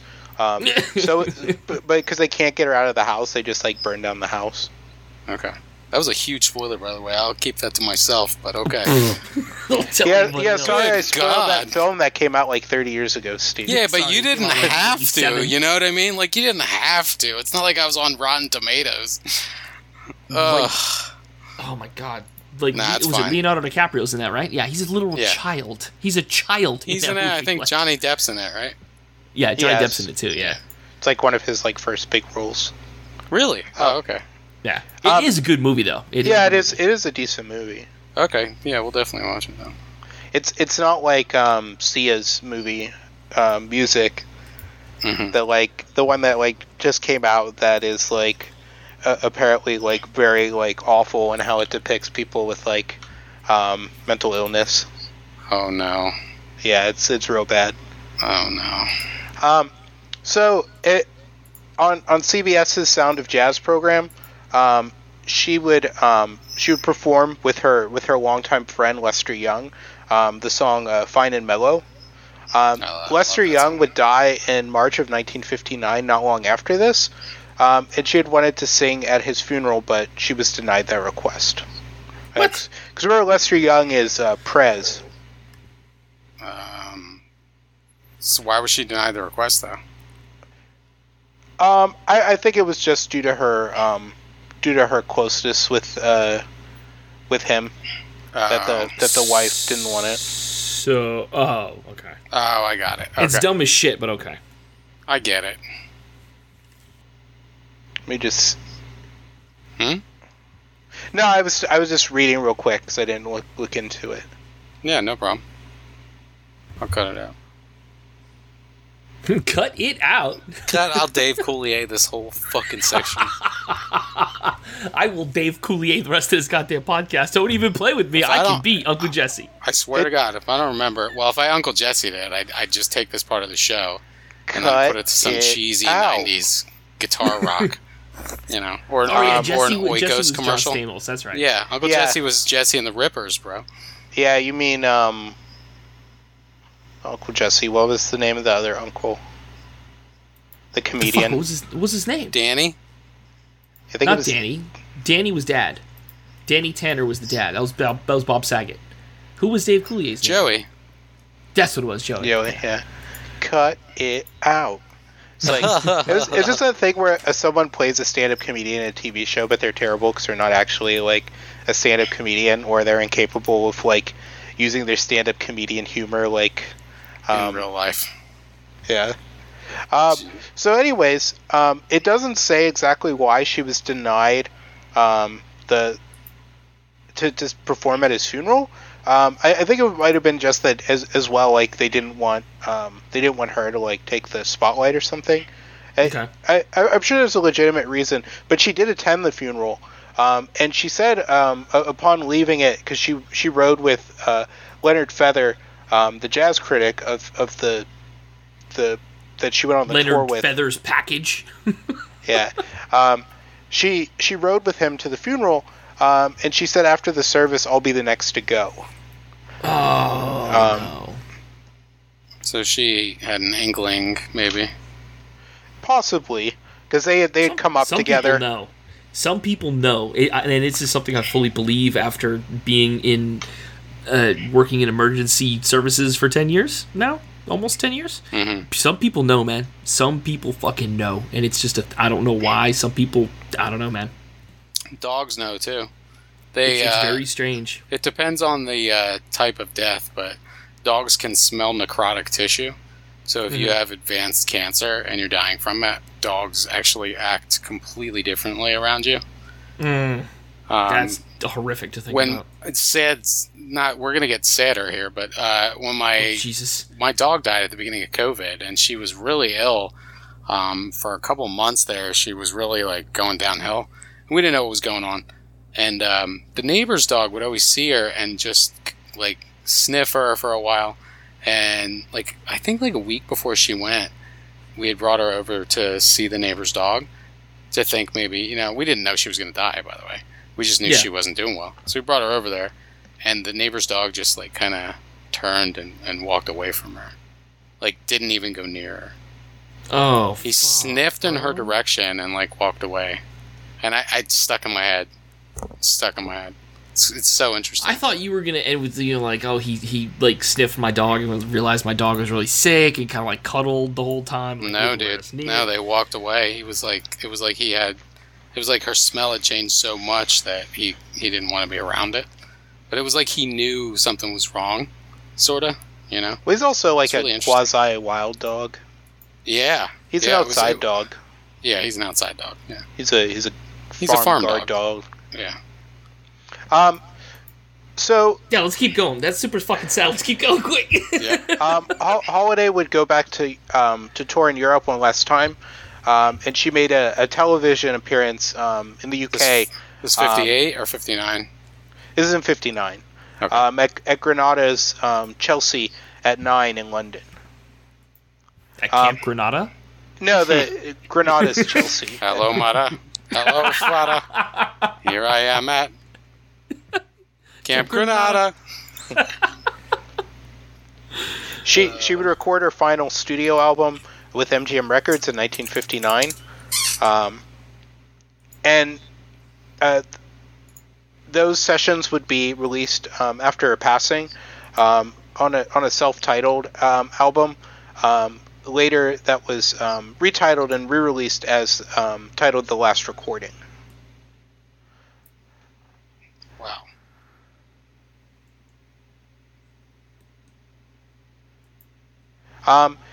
At the time, her last husband that she had been married to was a mob enforcer named Louis Mackay, who she had married in 1957. What? Mackay was abusive. At the time of her death, they were separated. But Mackay had been planning to open up a chain of Billie Holiday vocal studios on the model of Arthur Murray dance schools. She never had any children, but she had two godchildren. The singer Billie Lorraine Feather, who was the daughter of Leonard Feather, and Bevan Dufty, the son of William Dufty. Is she named for Billie Holiday?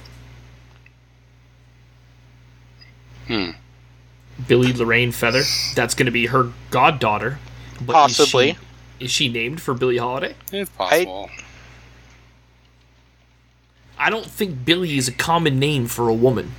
Is all I'm saying. For women? I mean, I think it actually is. Really? Yeah, it's existed for a long time.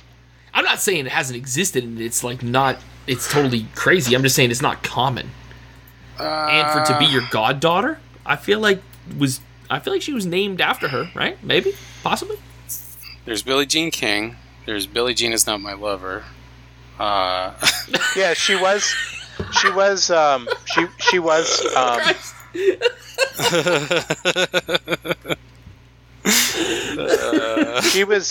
She was named after Billie Holiday.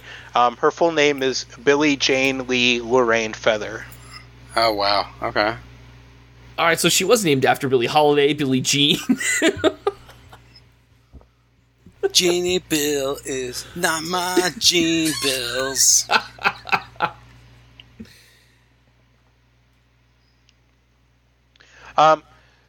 So in early 1959, Billie Holiday was diagnosed with psoriasis. Not surprising. So she stops drinking due to her doctor's orders, but not long after that she relapses and starts drinking again. In May of 1959, she had lost about 20 pounds. That's not good. Her manager, Joe Glazer... There are two things that you should always keep accounted for in your life. One is if you get cut... Ryan, you can back me up here. One is if you get cut and you start bleeding, but you don't stop bleeding. Like you bandage it and the bandage fills up with blood and it never clots. Because that can mean cancer, it can mean infection, it can mean a whole bunch of things. And then could mean you just cut an artery. Well, I mean, I think if you cut an artery, that might be a little bit of a different bleeding. But no, they say like even if you get a small cut and it doesn't stop bleeding, usually you want to go to the doctor and get that checked out like right away.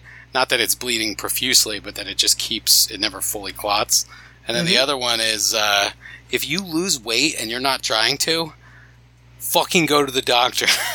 Oh, yeah. So there's definitely an issue if all of a sudden you just realize you're not doing keto, you're not exercising, you're still laying around like a fat fuck eating Doritos on your couch watching YouTube videos, that you're all of a sudden just dropping weight without even trying. I can't keep the weight on. I must be doing something right. Now you're dying. No, you are dying, brother. Yeah, no, that's really bad. My grandfather used to say... Oncology is the next place you're going, bro. My grandfather used to say, and no, before you ask, my grandfather was not the catcher for the New York Yankees. He said, if you don't eat, you'll die. Jesus Christ. Thanks, Grandpa. Yogi Berra, man. All right, anyway. So she lost 20 pounds. So she lost 20 pounds. Her friends are trying, and her friends and her manager are trying to get her to go to the hospital. On May 31st, 1959, she's taken to the Metropolitan Hospital in New York for the treatment of... So did she choose to go, or do you not know? Well, I think it was that she was in such a state that she had to be taken to the hospital. Okay, so she was forced into it. Okay. So... Yeah. And she was given treatment for liver disease and heart disease.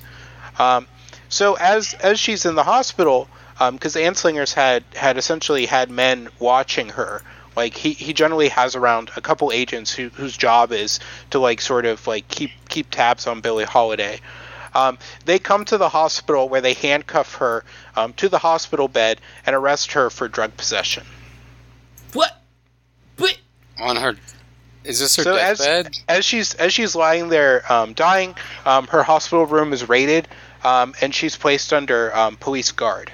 Man, fuck that jowly piece of shit. Are you kidding me, dude? On July 15th, she would receive her last rites from the Roman Catholic Church, and she died on July 17th at 3:10 a.m.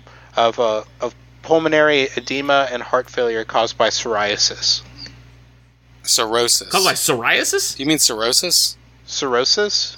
Okay, cirrhosis. Okay. Wait, so she got a skin condition too? So when you said she had psoriasis, you meant cirrhosis. Yeah, I meant cirrhosis. Sorry. Okay. No, that's okay. He said cirrhosis at first, but just now he had said psoriasis. No, he said she had a skin condition too? No, he said psoriasis before too, and I was like, bro, really? Psoriasis. I was like, that's terrible. But I don't think you can. He said cirrhosis. I don't think you can die unless somehow you get an itch on your liver and you can't get in there to get it. Also, pulmonary edema is a really bad way to go. That's shitty. That's just the swelling of your arteries, right? No, that's water in your lungs. Oh, is it? Wow. Yeah. Mm-hmm. So you're gonna go feeling like you're drowning. That's really shitty. Jesus Christ. And under arrest. For God's sakes, fucking leave her alone. She's dying. Yeah. Scumbag. Fuck. See, these are in the days before, like, current medical treatment that we have now, where if someone is having pulmonary edema and heart failure, we have things like CPAP that will force all that water and those liquids out of your lungs. Unfortunately, in the 70s, they didn't have this, so the entire time she would have been sitting in bed, she would have been literally just gurgling as she took a breath. You would just hear gurgles, and that is horrific to think about, that somebody could actually put handcuffs on that person. Huh. That is disgusting. It's fucking terrible. She died at the age of 44 because she had been swindled out of her earnings for so long. By the time of her death, she only had 70 cents in her bank account. Jesus Christ. I have nothing to say. At least we know that mob boss was marrying for love, I guess. Her funeral was... Well, actually, because her funeral was held on July 21st, 1959 at the Church of St. Paul the Apostle in Manhattan, and she was buried in St. Raymond Cemetery in the Bronx.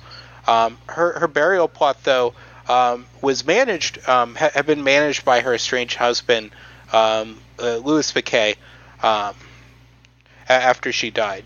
Well, obviously after she died, but for years after she had died. Mm-hmm. Who was also an abusive prick, but...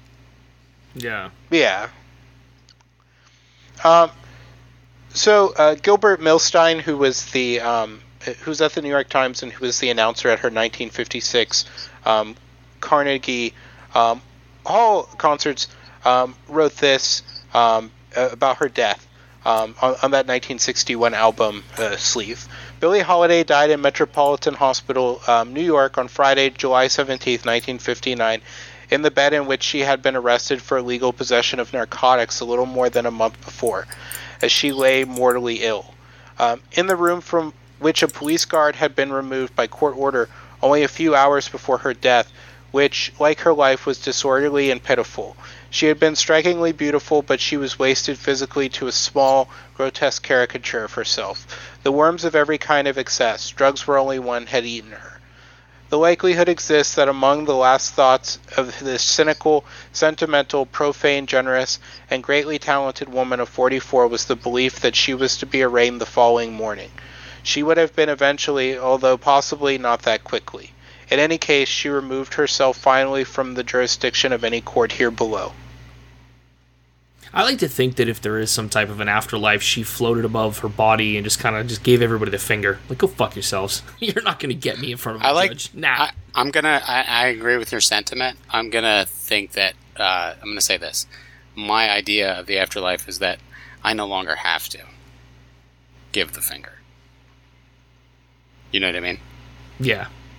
Also, I'm petty, though. Yeah. You're not petty. You're not petty, but if you think about it, you're thinking about it with, like, a living person's emotions. And that's not petty to think that, you know, because she had every right to give him the finger. I mean, they fucking arrested her on her deathbed, and she was abused her entire fucking life, and she was really only, you know, maybe she was a bit of a diva, but nobody deserves the life that she had at all. She certainly didn't. And so she at the least she could do is give him the finger, but... Whoever gives my eulogy, overall, I don't want him to lie. Don't tell people that I lit up a room. Don't tell people I made friends wherever I went. Tell me I had 3 friends and I was a smart ass. He was on the Trilateral Troika podcast, which was good, but it never really got off the ground. Now, it got about 50 listeners. He was the most mediocre, average white dude ever. Like, don't lie at my funeral. That's all I want. Just don't lie. I hope my epitaph says that. He was the most mediocre, average white dude ever. My current goal for legacy, because no one has a goal for legacy, and then we'll go back to Billie Holiday, is I want to have like 10,000 poems written when I die. I've written over 250. Jesus Christ. And I want to have 10,000 when I die. And then to fully cement your legacy, they make them into a game like Karafuda. Oh, that would be amazing. That would be amazing. Yeah, that would be amazing. Karada. So, you just combine Karada and Hanafuda. Let's do that, though. Am I having a stroke right now? We're talking about Japanese games, okay? Okay. Never mind. This is a January-February conversation, so you can march your way out of it. Got him. Got him. Damn. This is a June-July conversation, so you can August, September, October, January, November your way out of it. January doesn't come before November. It'll feel like it by the time you could talk to me again. One of my friends told me that one time. Anyway. Let's make like a tree and get the fuck out of here. Well, what we were talking about earlier is there's a Japanese card game that uses poetry. Yeah, Karada. And Nintendo actually still makes these cards. So I was looking up a deck on Amazon, and it was a Nintendo deck. They make Karada cards? Yeah, their original game was Hanafuda though, not Karada. Well, they make all cards, playing cards like of all kinds. Oh, okay. I didn't know that. They even make hot ham and cheese cards. Well, I mean, so first of all, hey, you're right. 1890 advertisement by Nintendo. Karada. Wow. Oh, yeah, no, Nintendo's been around forever. I know that, but, like, Karada is Iroha Karada, which is, it's like a poem game. There's a good anime called Chihaya Furu, which is about it, and it's fucking intense, dude. Like, if you go on YouTube and you look up Karuta, and you look it up, like, it's crazy. These people listening for, like, the edge of words to be uttered, and then memorizing which card is... Yeah, and then you have to memorize, like, which card is where in front of you out of all these 40 cards, and you have to knock it to the side, physically. What? Dude, it is intense, man. Intense. Ridiculous. Like camping, it's intense. Oh, man.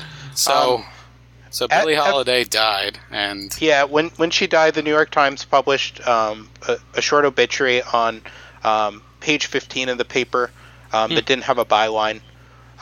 She left an estate of $1,000, and most of her recordings from the 30s were out of print at that time. So she had 7 cents in the bank, but $1,000 estate?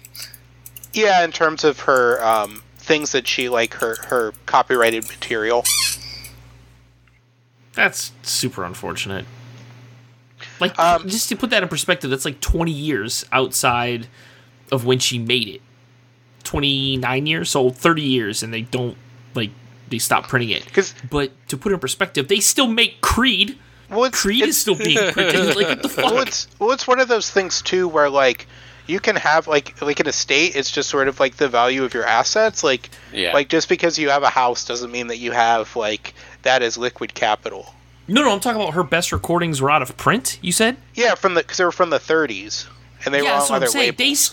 Creed is still in print right now, and they were from the early 2000s. Well, it's because of how the music industry worked back then too. Because remember, they're from different labels, and everything's on have to be pressed onto records, so they have limited runs. Yeah, some guy named Hesh, I believe, picked up her rights and sold a lot of records, and then Massive Genius tried to. I mean, what's crazy back then is like you think about.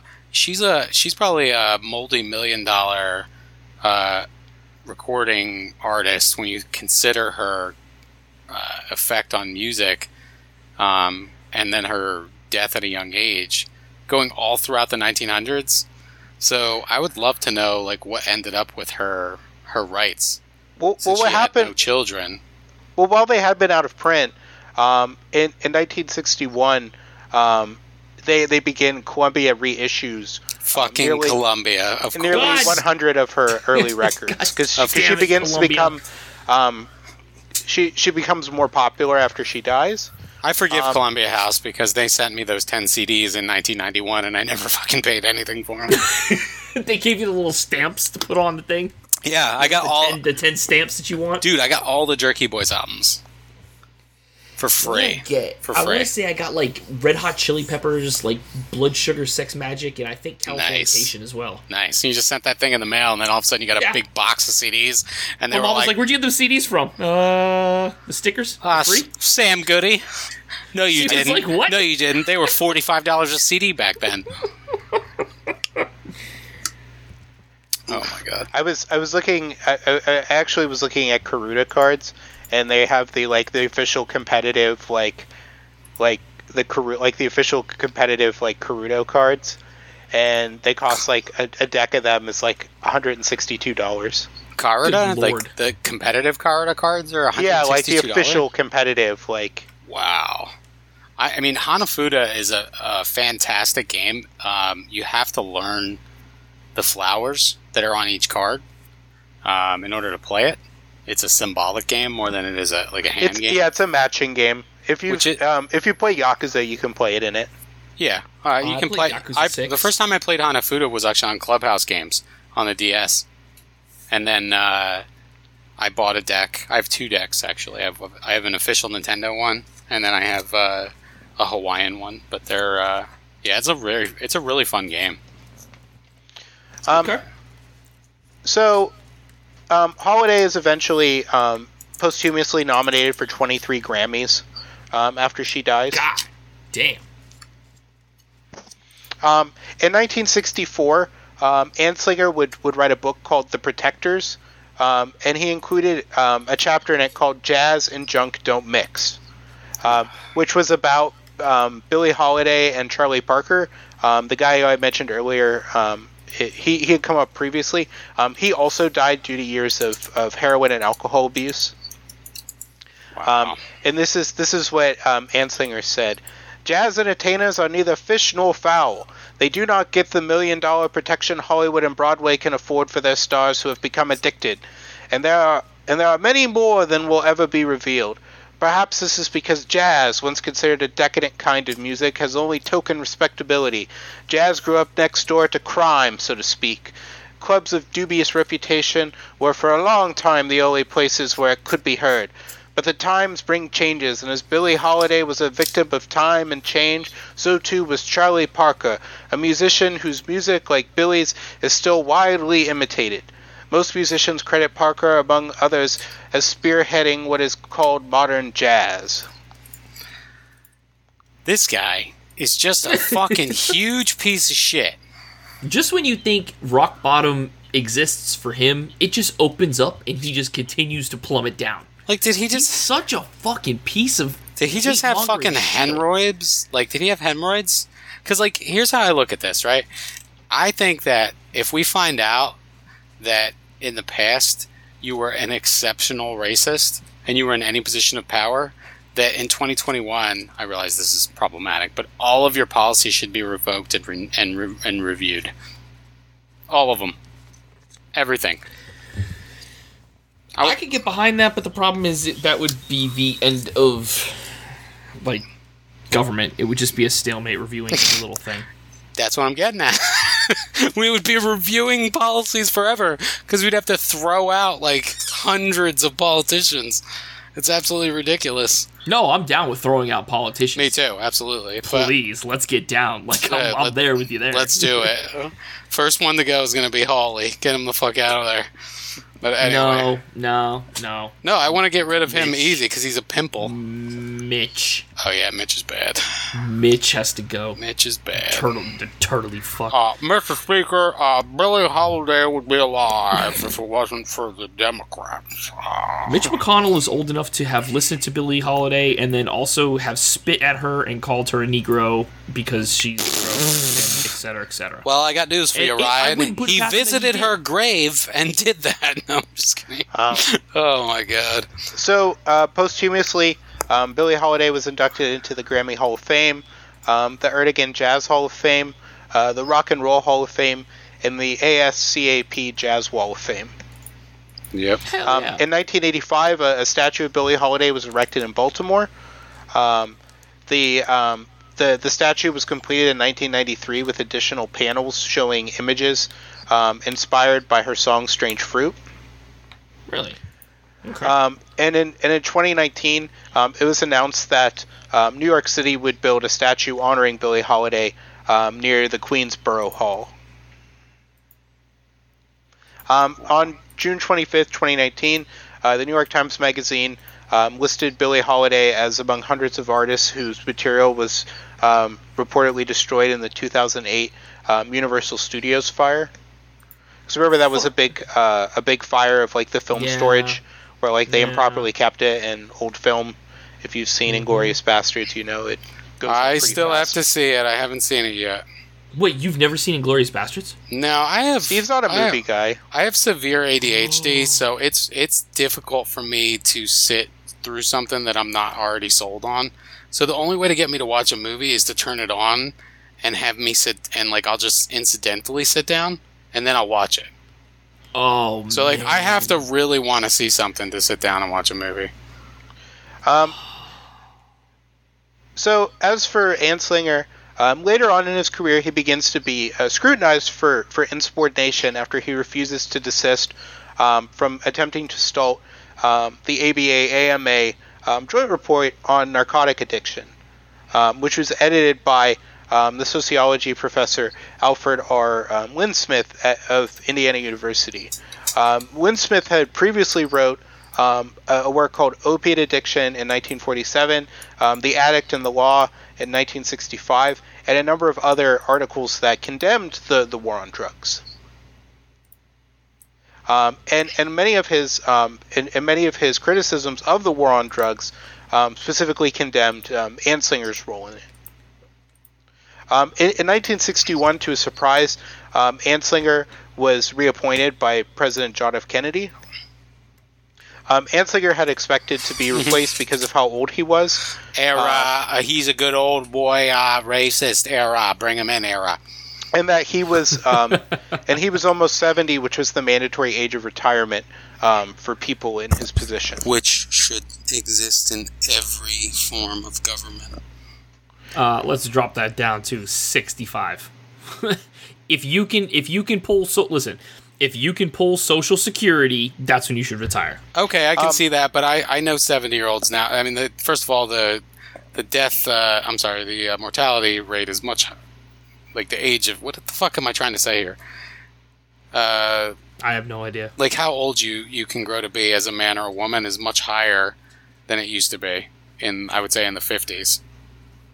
You mean like the life expectancy? Life expectancy, thank you. Hey! Yeah. I mean, that's a trend that just kind of goes up over time, although I believe we've plateaued. A 70-year-old is probably still presence of mind enough, but once you hit 70, I feel like most of the time, you know. Not for nothing, I've met a few 90-year-olds recently. They're sharp as a tack. That are sharp. My mother-in-law, and it's terrifying. My mother-in-law is like 73, and she is. You would never know it, ever. Some people. Yeah, I didn't think she was that old. Yeah, see, exactly. Look at that. There's someone who knows her. You'd never know that. She's out there cutting trees down and shit, driving around. It's like, you never know she's that old. So you can't really cut it off at 70. You could just say that at 70 that the time has moved on enough and that most of the population's younger, but that's only true in the U.S., right? Anslinger's wife had died the previous year. She had died a particularly slow and agonizing death from heart failure. That's terrible for her, but I'm glad that he had longer to suffer her suffering, if that makes sense. So on his 70th birthday, May 20th, 1962, Anslinger submitted his resignation to Kennedy, but since Kennedy didn't have a successor in place, Anslinger stayed on at his position until later that year. Wow. Wait a minute. How long? I don't. It didn't say when he was replaced, but he was succeeded by Henry Giordano. There you go. Year. Giordano Paisano. Also, maybe a few months. We'll say 6 months, right? He was in August, August 17th, 1962. Wow. When did he fucking die, Steve? That's what I want to know. Pay it out. I want the money Yes. shot. When is he fucking dead? God, I'm almost there. And after that, he would be the United States representative to the United Nations Narcotics Commission for 2 years. Oh my What? God! And then he would retire from that. But by 1973, Let's send our dumbest agent of narcotics. Let's send him. Where's the weed? Pass the spliff. Listen, that's the problem. He was considered like the preeminent expert on narcotics. I know. That's which is a fucking huge problem. Absolutely. That's what I'm saying. Like he was given like some kind of position of prominence, but he was actually a shitbird. Yeah, he didn't know what the fuck he was talking. Anyway, come on, Steve, give me the goods. Well, by 1973, he had gone completely blind. He suffered from a debilitating enlarged prostate gland. Oh, good. And was also suffered from angina. All right, nice. On November 14th, 1975, Anslinger would die at 1 p.m. due to heart failure at Mercy Hospital in Altoona, Pennsylvania. Wow. I hope with his swollen prostate, he had to pee so bad it was never able to. Fuck Henry. Listen, fuck this dude. I can't really get in on that. As well. What? I can't really get in on that because prostate problems run in my family. But your family's not grotesque hate mongers. That's true. But by the end of his life as well, he had to be prescribed Flomax, powerful opiates. Jesus Christ. So at the end of his life, he was forced to take like the drugs that he like sought to destroy people over. So he pulled a fucking Rush Limbaugh. Yeah, exactly. He went out like Rush. What is with these fuking assholes? If Rush Limbaugh was judged by his actions and not his allegiances, his crippling addiction to painkillers and Viagra. He's essentially a bloated. Well, I don't know about that. I've never heard that before, but he's essentially a bloated drug addict who can't be trusted because of his addiction to say anything that has a truth value. Like he was busted with like Viagra on his way to Thailand, wasn't he? It was the Dominican Republic. Okay. But it was still like a sex tourism. Was it for Was it for women? I think the insinuation from everything was that it was young boys. See, again, like these are the people that are anti-gay, once again, anti-drug. Air quotes, little boys, allegedly, possibly, that is what the rumor is. Yeah. You cannot get sued. Yeah. You're all broke. Like, let's not. Allegedly. Nobody's coming after us. It's a fucking podcast. We fired it. You get a fucking cease and desist from Rush Limbaugh's estate. Should we make an LLC? Jesus. Well, apparently they don't have anybody to replace Rush Limbaugh, so all they do is have hosts on. It just like sort of like it's almost like a clip show for Rush Limbaugh where they'll talk about something recently going on. It's like, hey, remember this one time that Rush talked to this guy on the phone, and they'll play the clip. Oh my! So Behind the Bastards just did a 2-parter on Rush Limbaugh, and it was amazing because the second episode really gets into how Rush Limbaugh is more than just the man. Like, he had his claws in the GOP to a point that he had so much power. Yep. So much power that you can't replace that kind of shit. He was effectively a cult leader if you really want to just kind of get down to brass tacks. I mean, yeah, you could definitely say that. You know? Absolutely, because he is, there's old recordings of him telling people, like, yo, don't listen to that, listen to me. Like, I'm the one you should follow. Like, that's some abusive, gaslighting, cult leader mentality. Well, that's what Trump's doing. He literally he literally told them, like, you don't need to think for yourselves. Like, I tell you what to think. Yeah, like, you don't have to read this. I'll read it for you. He said the quiet part loud all the time, and the winking hogs that listened to him were like all over it. Oh my god! So Billie Holiday's dead, and then Anslinger dies of a overblown prostate. Yeah. I hope he couldn't pee. He had to pee so bad. I mean, what's funny is we're making fun of him right now, but I gotta pee so bad. Oh my god! Got Guinness just chilling down there waiting to exit. Oh, fantastic! All right. On that note. Yeah. On that note, my prostate's like the Holland Tunnel on a Monday at 7:30. And we're going to go ahead and get going. So rest in peace, Billy. I'm going to go play you on the piano for a little bit. I'm going to go listen to your songs. I'm going to go listen to the Fallout 4 soundtrack. Crazy He Calls Me. Good evening. And I'm going to smoke a bowl just to say fuck Harry Anslinger. Yeah. Good night. Good night. Good night.